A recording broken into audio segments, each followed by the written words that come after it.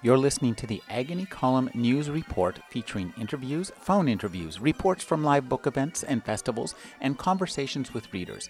You can find additional news, interviews, book reviews, and more 5 days a week at the Agony Column website at trashotron.com/agony.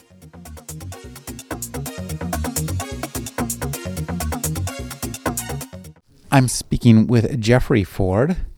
He's the author of the Physiognomy trilogy. His new novel is The Shadow Year. Thank you for joining me, Jeffrey. Oh, yeah, anytime. Jeffrey, your story today was phenomenally good, and I don't think I've heard any other story that to quite address our world today as you did with that story. Yeah, it definitely has to do with the state of the situation in the country, and I had wanted to write something about it for a long time. And this is one of the best things that fantasy writing can do for you. You use the metaphor of the fantastic to express feelings that you can't readily, come up with or put your finger on.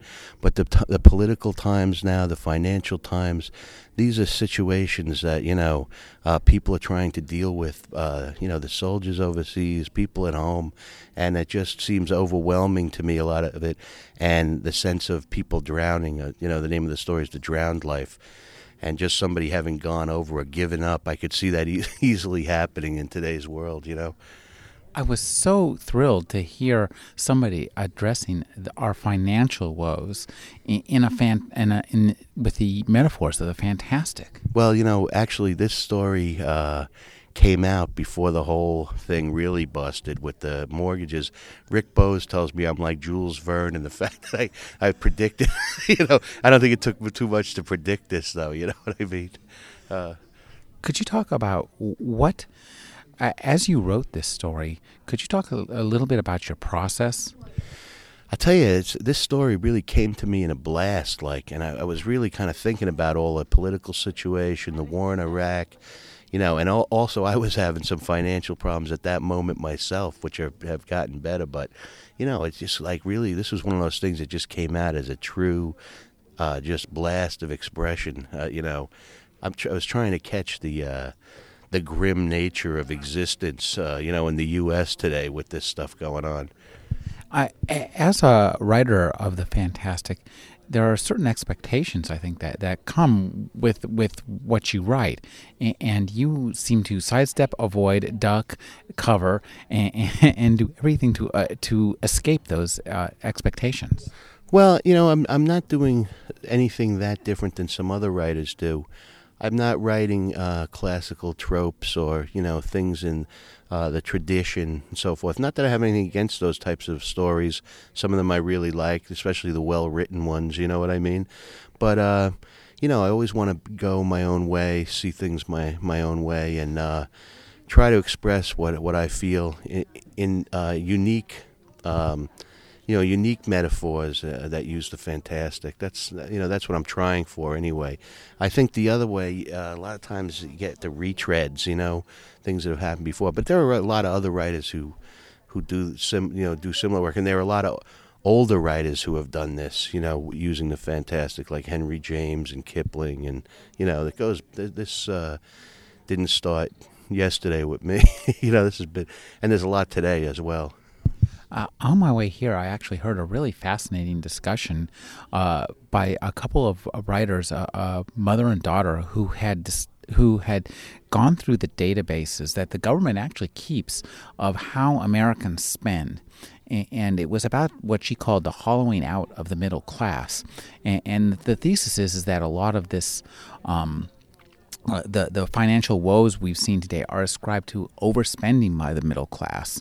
And yet, as they analyzed the data, they found out that on average, the middle class today is spending 22% less than it was spent 30 years ago, the previous generation.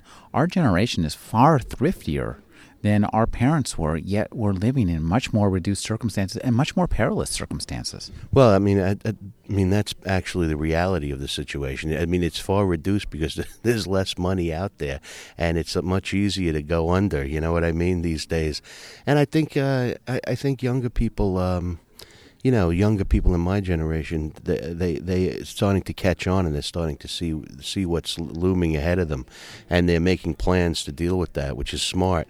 But the message from the government at all times during the 9/11 thing: go out to the mall. That's the answer to it. For the American public. Now you want to help the economy? Spend, go to the mall. That's the only freaking message that we ever get is go to the mall. I mean, that's how you can help the government is just go to the mall.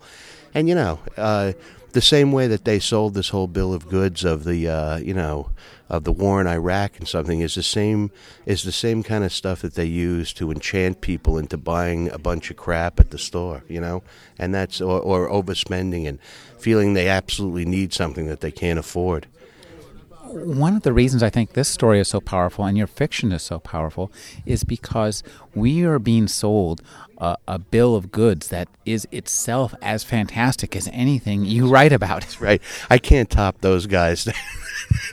They're the real masters. You know what I mean? Well, the Iraq War. I mean, it was just beautiful, beautifully put together, orchestrated, nice plot, good characters.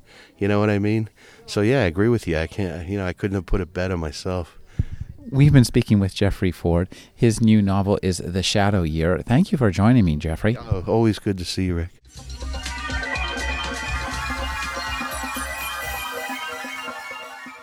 You're listening to the Agony Column News Report featuring interviews, phone interviews, reports from live book events and festivals, and conversations with readers. You can find additional news, interviews, book reviews, and more 5 days a week at the Agony Column website at trashotron.com/agony.